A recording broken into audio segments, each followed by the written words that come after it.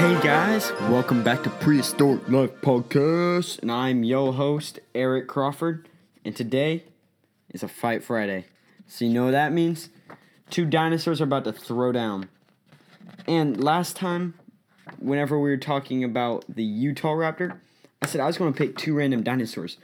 So I might have picked two dinosaurs that have already, well, not fought, but have already, gone in a battle. And I picked Deinocoreus and Concavenator. Now, if you want to check those out, go check out our review on them, or my review on them. I don't know who ours is. I'm talking to myself. All right, so the Deinocoreus comes in at 36 feet long, while the Concavenator comes out at 19.69 feet long. Deinocoreus is 7.7 to 11 tons. While Concavenator is 1.8 to 2.5 tons. Deinocoreus coming in at 20 to 33 feet tall, while Concavenator comes in at 6.56 feet tall. So overall, Deinocoreus just is bigger, but that might be a downfall. All right, now let the battle begin.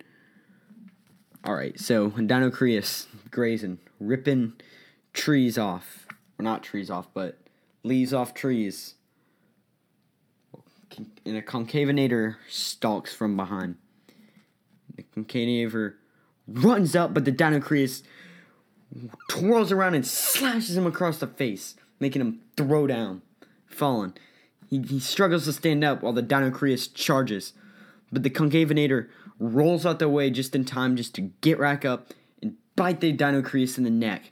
He pushes him down, and he scratches the Deinocoreus across the face, scratches him across the other side, and he scratches his neck, and he keeps scratching and scratching, and he bites his neck, but Deinocoreus takes his big claws and sinks him into the side of Concavenator's neck.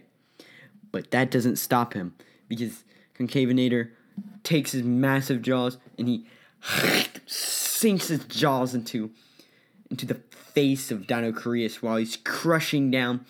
He takes his claws and jabs them into the neck of Deinocoreus. But Deinocoreus starts to pull out.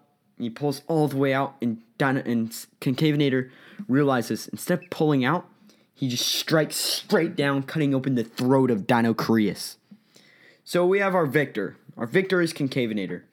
I think Concavenator would win because it's primarily predatory, and its only defense isn't just, oh, giant claws. A big dinosaur with giant claws. This thing is quick, smart, and has razor sharp blades on his body, and his teeth are sink like a knife. He sounds like a knife. All right, so that's why I just think Concavenator would win. This has been Prehistoric Life Podcast. I'm your host, Eric Crawford. I'll see you all next time. Remember, check me out on Instagram. That is prehistoric_life_podcast. All right, I'll see you all there.